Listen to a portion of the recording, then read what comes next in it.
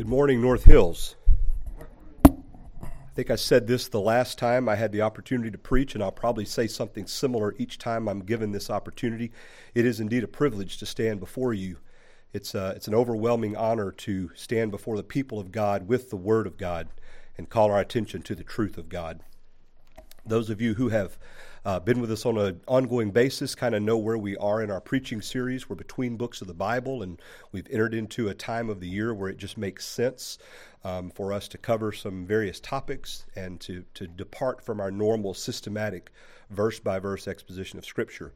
So following our conclusion of the book of Jude, Evan led us through a couple of sermons and a couple of concepts regarding the Reformation. We celebrated that Reformation Sunday this past weekend, and we had two sermons leading up to that dealt with both the formal principle of the Reformation, which is Scripture alone, and the dynamic principle of the Reformation, which is the fact that we are saved by faith alone. And this week we enter into a sort of a 4-sermon time of Proverbs and Psalms, and it's my responsibility today to open to you the Word of God and look to the Proverbs for a sermon this morning. I'd like to ask you to go ahead and turn in your Bible to Proverbs 31. And this is a passage or a chapter that is normally associated with instruction for women. Verses 10 through 31 indeed describe the ultimate godly woman, and I'm sure we've all heard sermons preached on that before. In fact, there's a very popular and well-marketed women's ministry by the title Proverbs 31 Ministries. I'm sure we're all familiar with that. But the benefits of this chapter are not limited to women. And today I'd like to call our attention to the first 9 verses as we look at some instruction from a godly mother to her son, King Lemuel. The fact of the matter is, regarding King Lemuel, we really have no idea who this person was. We see several different interpretations or ideas about who King Lemuel might have been, but the Scripture itself simply does not give us any concrete information. Based on various translation and punctuation issues, it is possible that King Lemuel was, in fact, an actual king related to the descendants of Mesa, who was one of Ishmael's sons.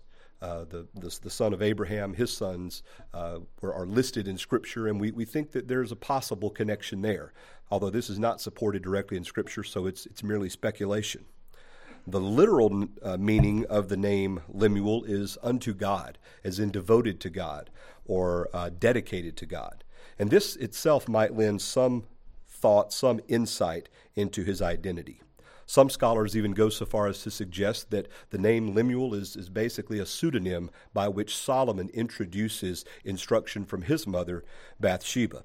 Again, all of this is speculation. There's no way for us to know, but I just thought I'd share with you some of the ideas that are out there regarding the identity of this Lemuel. In all likelihood, maybe, or there's a distinct possibility that Lemuel is simply a symbolic king used by Solomon to teach some principles of motherly wisdom. In a sense, he could be viewed as this ideal king who is devoted to God and hears advice from his mother and acts with prudence.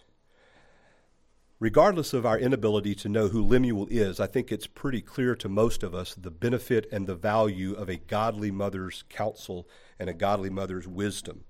We see throughout church history different men who have been greatly impacted by the counsel and the wise instruction of their mothers. James Hudson Taylor, for example, the great missionary to China, often spoke of his mother's commitment to praying for his conversion. The person that I would call, and many would call, the most influential theologian in all of church history was Augustine of Hippo. And he often spoke of his mother saying, my mother placed great hope in God, and she was in greater labor to ensure my salvation than she had been at my birth. So Augustine's mother, Monica, is well documented to have labored in prayer for him year after year after year until his conversion.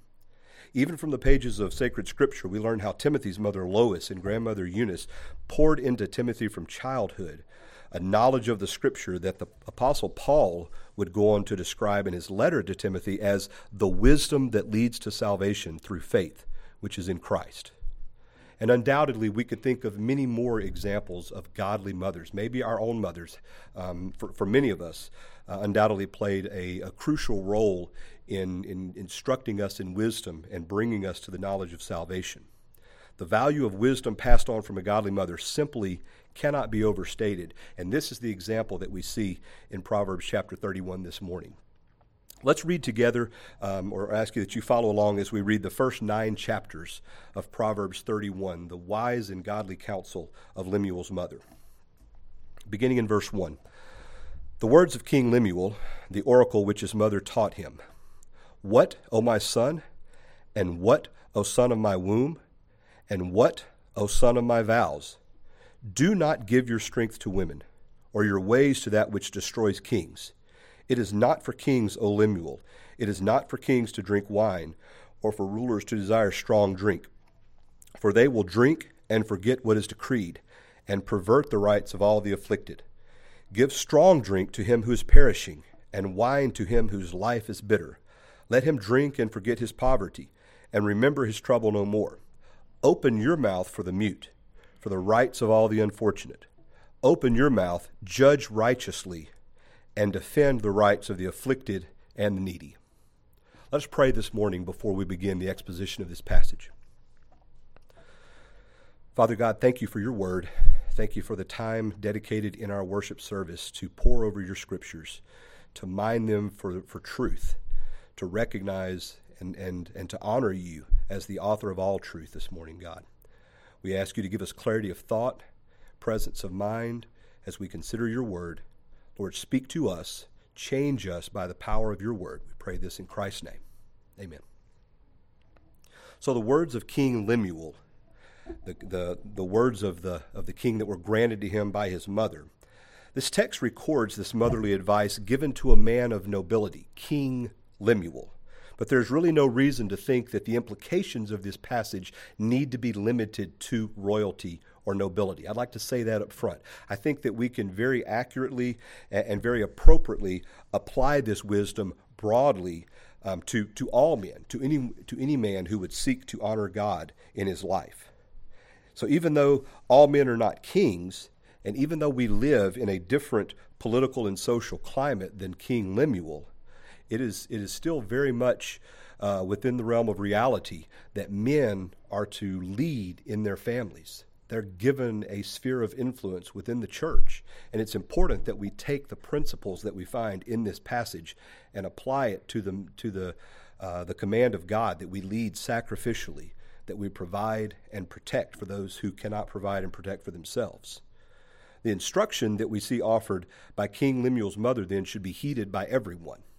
And while we will make specific applications today to men, particularly to young men, I don't want the ladies to think that you can just check out. This is still very illustrative for the ladies in our congregation as well. This is not a men's only message. If it were, I would dismiss you all to go early to lunch, or we would cover this in a men's group. That's not the point of this. But the implications that we're drawing from this passage are very specifically targeted toward men, and I want us to see that this morning.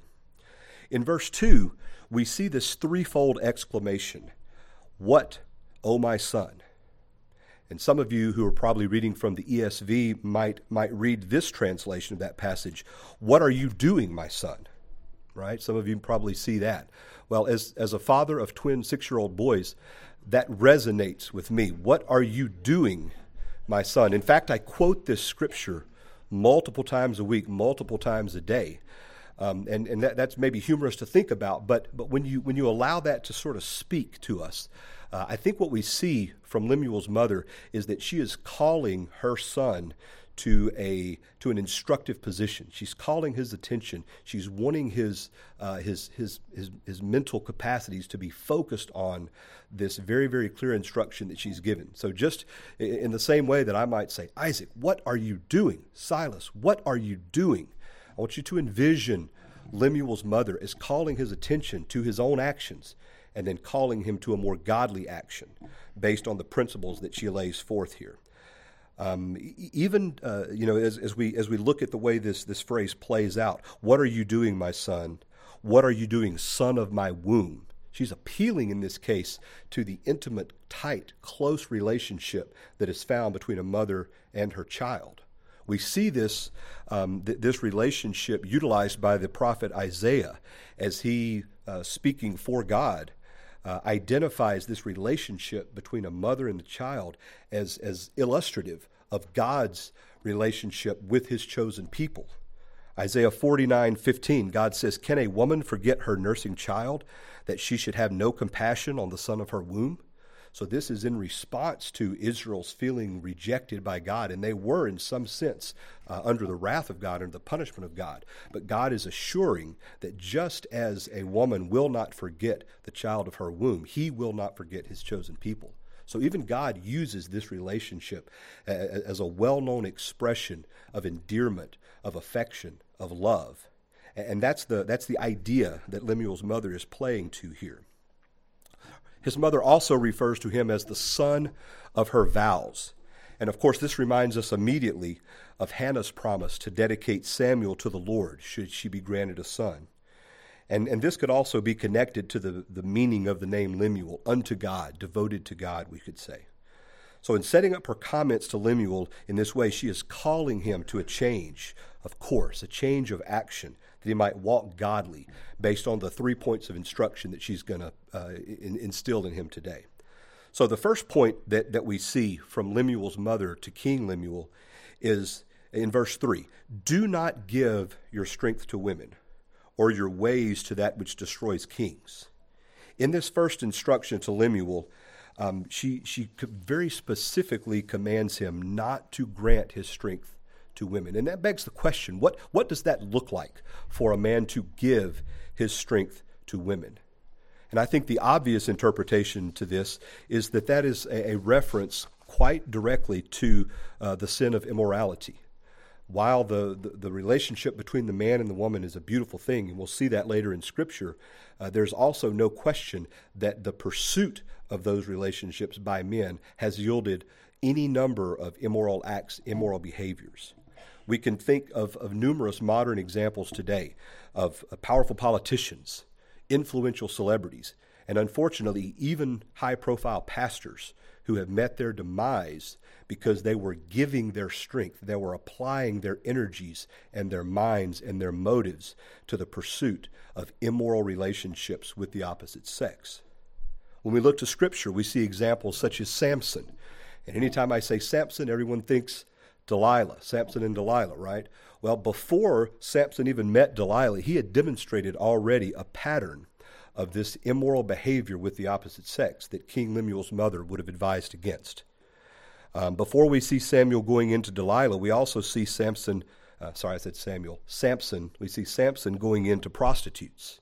We see Samson demanding of his father that he secure for him a wife of the Philistines, which was prohibited to him. And then in his failures with Delilah, presumably also a Philistine, we see that his strength was very literally given to or handed over to a woman. Also, we look at the example of Solomon. Solomon had 700 wives and 300 concubines. Okay, my public school math, if it holds up, that leads me to the conclusion that he had 1,000 women who he was seeking to engage in some type of intimate relationship with. Okay, let me say this as categorically as I possibly can. There is nothing in the Bible that would lead us to think that that was appropriate. God's plan for marriage has always been one man, one woman, united permanently. Okay, so it's important that as we read the Old Testament that we not allow the descriptive passages, which oftentimes deal with sin and failure, to be interpreted as prescriptive patterns for us. Okay, there's a difference in the way we interpret that. And this interpretation we see of Solomon is clear that he was a man in sin. He was a man in grave sin, in grave error. Now I want us to compare these illicit, sinful applications of sensuality that we see in people like Samson, people like Solomon. Too many S's for me today. Compare the immoral aspects of those behaviors and interactions with the original intention of God for matrimony. We're going to go to a lot of scripture today. I'm going to read a lot of scripture to you very briefly and very quickly, but we're also going to turn to a couple. And this is one that I'd like for you to turn to. Turn with me, if you will, to Genesis chapter 2. Genesis chapter 2. We're going to begin reading in verse 18 as we look at the perfect expression of the man-woman relationship as God ordained it in the Garden of Eden. Genesis chapter 2, verse 18. Then the Lord said, "It is not good that the man should be alone. I will make him a helper fit for him." Now out of the ground the Lord God had formed every beast of the field and every bird of the heavens, brought them to the man to see what he would call them. Whatever the man called every living creature, that was its name. The man gave names to all livestock, to all birds of the heavens, and to every beast of the field. But for Adam there was not found a helper fit for him. So the Lord God caused a deep sleep to fall upon the man, and while he slept, took one of his ribs and closed up its place with flesh. And the rib that the Lord God had taken from the man, he made into a woman, and brought her to the man. Then the man said, "This at last is bone of my bones, flesh of my flesh. She shall be called woman, because she was taken out of man. Therefore a man shall leave his father and his mother, and hold fast to his wife, and they shall become one flesh." And the man and his wife were both naked and were not ashamed.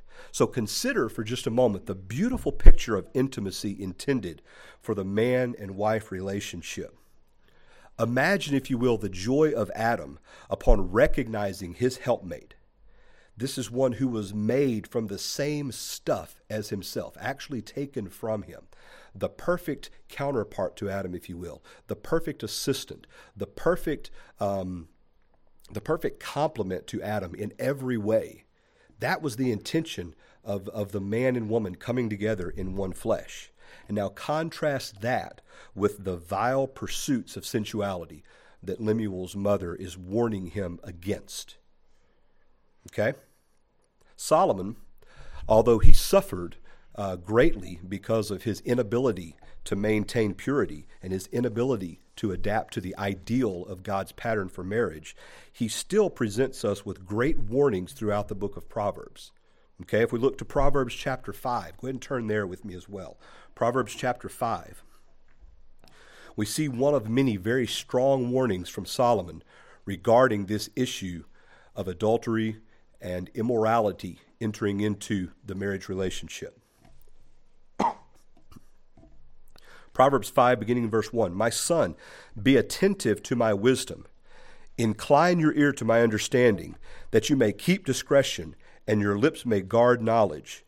For the lips of a forbidden woman drip honey, and her speech is smoother than oil. But in the end she is bitter as wormwood, sharp as a two-edged sword. Her feet go down to death, her steps follow the path to Sheol." Then again in chapter 7 of Proverbs, beginning in verse 24, Solomon warns once more, "And now, O sons, listen to me, and be attentive to the words of my mouth. Let not your heart turn aside to her ways," that's the ways of the adulteress. "Do not stray into her paths, for many a victim has she laid low, and all her slain are a mighty throng. Her house is the way to Sheol, going down to the chambers of death." And if we think this is only a pattern in the Old Testament, we can look to the Apostle Paul in his first letter to the Thessalonians, where he says, "For this is the will of God, your sanctification, that you abstain from sexual immorality, that each one of you know how to control his own body in holiness and honor, and not in the passion of lust like the Gentiles or like the unbelievers who do not know God. That no one transgress and wrong his brother in this matter, because the Lord is an avenger in all these things. As we told you beforehand and solemnly warned you, for God has not called us for impurity, but in holiness." We see both in the Old Testament and in the New Testament echoes of Lemuel's mother's warning to not give one's strength, one's attention, one's efforts, one's mind to the pursuit of illicit sexual behavior. One other example, one final example, if you will, of this type of behavior and the havoc that it wreaks upon kings.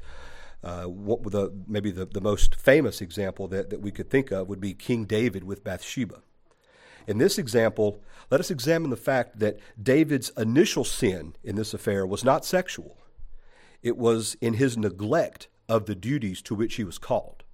I want to read to you from 2 Samuel chapter 11, beginning in the first verse. I want us to take in this picture that Scripture is giving us, the context that they're giving us of this situation. 2 Samuel chapter 11.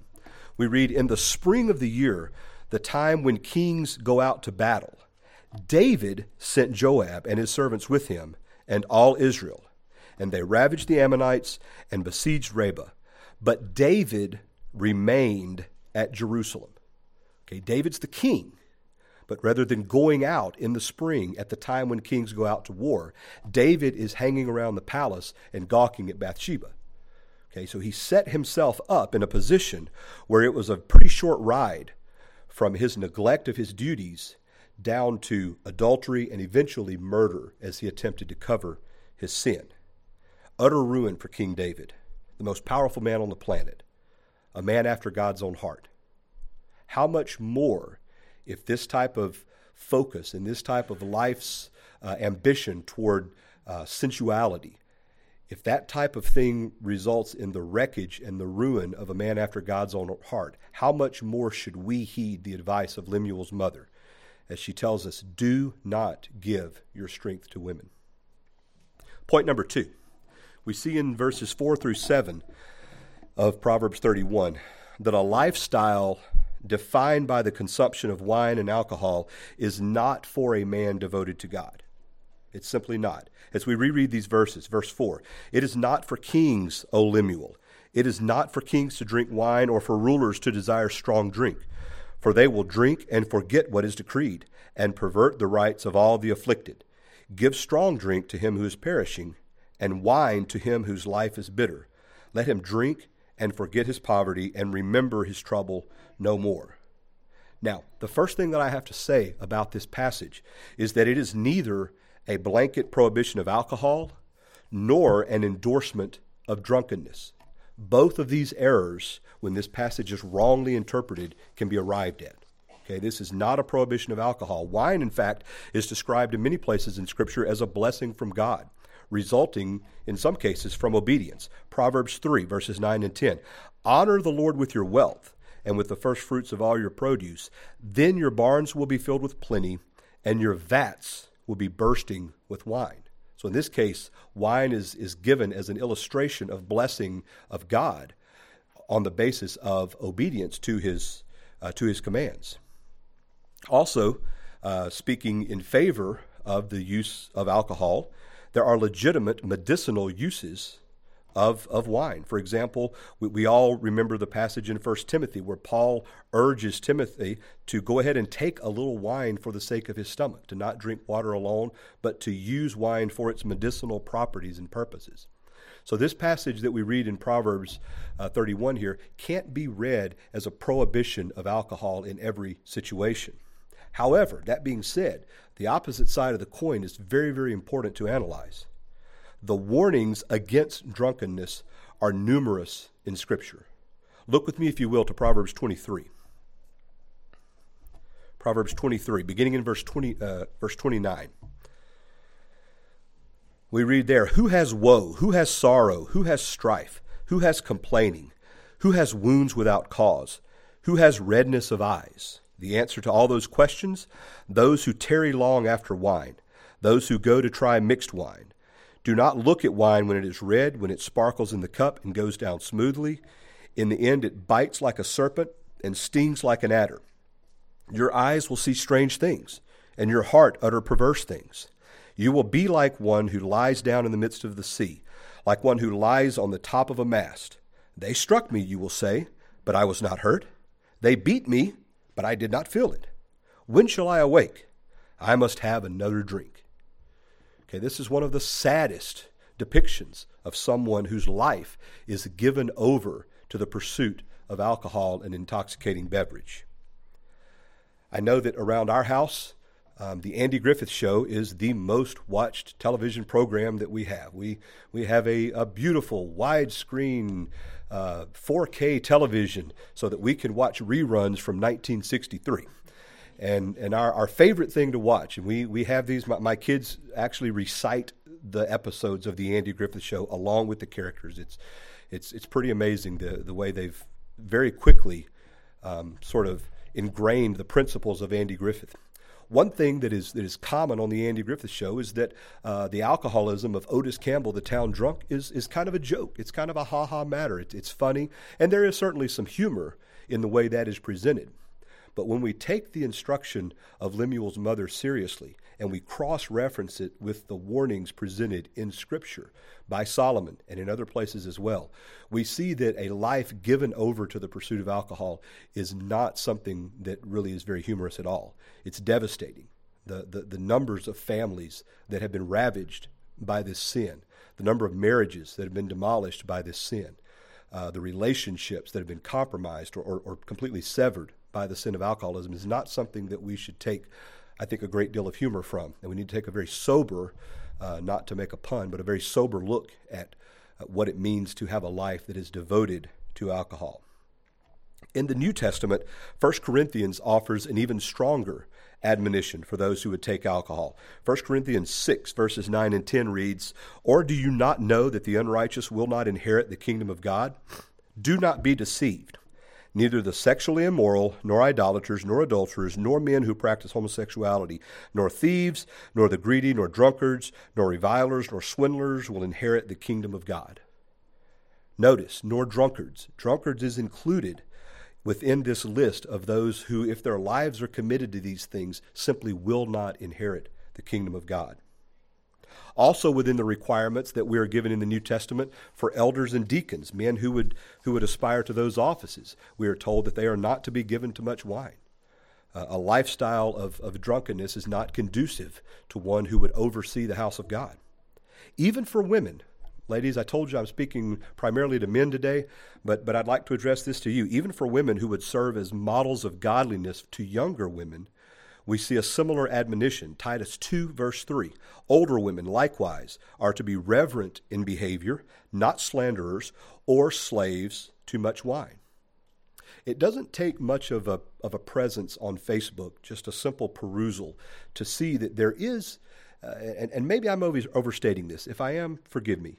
But there is this idea that I see prevalent in just a general perusal of Facebook of mothers who are championing wine as their apothecary for child duty. In other words, my children are so wild and crazy, I need to get together with my girlfriends and have a glass of wine.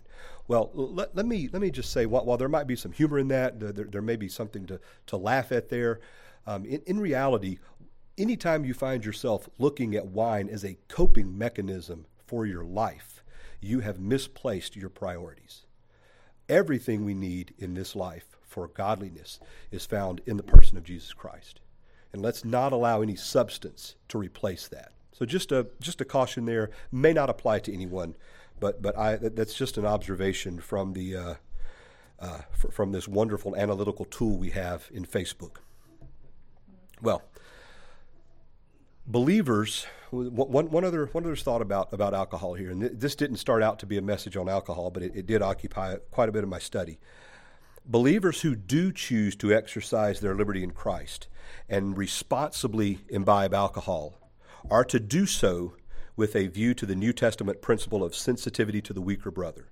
This principle is outlined in 1 Corinthians 8. We won't turn there, but let me just summarize that. This text commands us that anything that is within the realm of Christian liberty, in other words, things that the Bible does not prohibit, are to be exercised in such a way that does not make our weaker brothers stumble.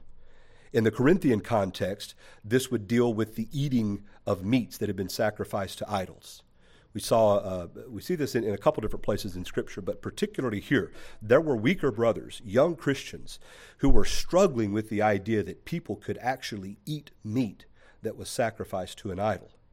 And Paul's admonition there was, it's certainly within your liberty, within your right, but if his right to eat meat sacrificed to idols is going to cause one of his brothers to stumble, he's going to deny himself that right for the greater good of the body of Christ. In our context today, this would include grain converted to beer or grapes converted to wine. Those are in themselves nothing wrong with those things. They're simple expressions of God's bounty and his plenty. But our Christian liberty should never be exercised in a way that creates doubt in the heart of a fellow believer. I'll leave you with one final verse regarding the use of alcohol. Isaiah 5, verses 22 and 23 tells us this is a series of woes. This particular woe tells us, "Woe to those who are heroes at drinking wine and valiant men in mixing strong drink, who acquit the guilty for a bribe and deprive the innocent of his right." Now think about that for just a second. Who acquit the guilty for a bribe and deprive the innocent of his right. Scripture is drawing a straight line between the use of alcohol, the indulgence in alcohol, and the other sins that Lemuel's mom is about to prohibit in these next verses of Proverbs. We see a direct connection there between a lifestyle characterized by carnality and drunkenness. We see a direct connection between that and the inability to judge rightly, the inability to be equitable. Micah 6:8 gives us clear instructions on this.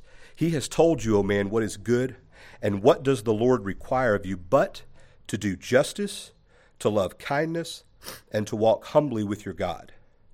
So obeying these commandments in Micah 6 is nearly impossible in an inebriated state, and altogether impossible for one who is given to a lifestyle of indulgence, which is prohibited in the advice of Lemuel's mother in Proverbs 31. Point 3. God's strength for men is to be used for God's purposes on earth. The strength that God has granted men is not to be given to women through immorality. It is not to be compromised through the overindulgence of alcohol. This strength is rather to be used in the manifestation of God's perfect justice on earth. Look with me again to Proverbs 31, verse 8. The instruction of Lemuel's mother. "Open your mouth for the mute, for the rights of all the unfortunate. Open your mouth, judge righteously, and defend the rights of the afflicted and needy." For this final point, we must consider a topic today that has become a point of great contention in our society, and sadly enough, even in the church. And this is the topic of justice. We hear this word again and again, and today we tend to hear this word used with adjectives or modifiers. We've all heard phrases like economic justice, racial justice, environmental justice, climate justice, even social justice. We don't find in Scripture any place where the word justice is used with a modifier or with an adjective, as we do today. We simply see justice as a function of God's perfect holiness and perfect righteousness. We do see passages like Jeremiah chapter 9, verse 24. "But let him who boasts boast in this, that he understands and knows me, that I am the Lord who practices steadfast love, justice, and righteousness in the earth. For in these things I delight, declares the Lord." It is a delight to God to be just, to be loving, to be steadfast in his love. Also, Isaiah 61, verse 8. "For I, the Lord, love justice. I hate robbery and wrong. I will faithfully give them their recompense, and I will make an everlasting covenant with them." We also see places where God takes full credit and responsibility for his justice. Isaiah 51, verse 4. "Give attention to me, my people, and give ear to me, my nation. For a law will go out from me, and I will set my justice for a light to the peoples." It is God alone who gets to define what justice is, and because actual justice only comes from God, this is right. Imagine this for a second. What do we need in order to have absolute justice? Well, we need to have absolute righteousness, absolute holiness. Who is in possession of those things? I would argue it's only God who is in possession of absolute holiness, absolute righteousness. It is only God then who can bring about absolute true justice. Now, the question that must be asked is, does this mean that we simply throw our hands up in the air and give no thought to the pursuit of justice here on earth? Well, absolutely not. In the words of Paul, I would say, by no means, may it never be. right? We are to pursue justice, but we are to pursue justice as God defines it. And that is to pursue justice without adjectives. That is, we are to find in Micah 6 the instruction of God for what it means to be just. We are to see passages like Proverbs 31, the words of Lemuel's mother, as an example of what true justice is. We are to speak for those who cannot speak for themselves. We are to rise up against injustice. We are to hold the banner of justice high because we are the children of the one who provides all true justice. We pursue justice that is blind to outside influence and bribery. We operate courts that show no partiality. Leviticus 19, you shall do no injustice in court. You shall not be partial to the poor or defer to the great, but in righteousness shall you judge your neighbor. This is the perfect justice according to God. Let me offer one more point regarding justice, and I'll do this in a series of questions. In theological terminology, how do we refer to our being pardoned from sin and declared righteous before God? Do we not refer to that as justification? Right? We're made just on the basis of what Christ has done.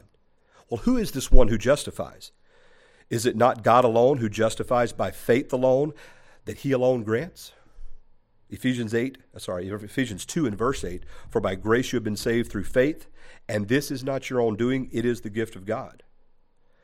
So for absolute justice to occur, it can only come from the one who is absolutely just and who has demonstrated that justice in the person of Jesus Christ. Imagine, if you will, a complete and total infinite debt of sin. Should not be hard to imagine because that's what each one of us owes to God. We are indebted to him infinitely because the smallest sin we can possibly commit produces and creates an infinite chasm of guilt between us and God. How is there any way that we could ever be made just, be made right in the sight of God? It requires a just and perfect sacrifice. This is why the message of the gospel is Jesus Christ came to this earth, God in flesh, lived a perfect life, qualifying him for a death that would be imputed to those who would have faith and those who would believe. If Christ ever sinned, he would have died for his own sin, but he never sinned. Therefore, his death was not for his sin, but for the sin of others, because he was in fact very God. Who can grant such justice? The one who is absolutely holy and absolutely righteous. The one who provides our atonement in the person of Jesus Christ. The one spoken of in Isaiah 42. I'd like to conclude with this passage here as we finish these last verses. Isaiah 42, 1 through 4. Behold my servant whom I uphold, my chosen in whom my soul delights. I have put my spirit upon him. He will bring forth justice to the nations.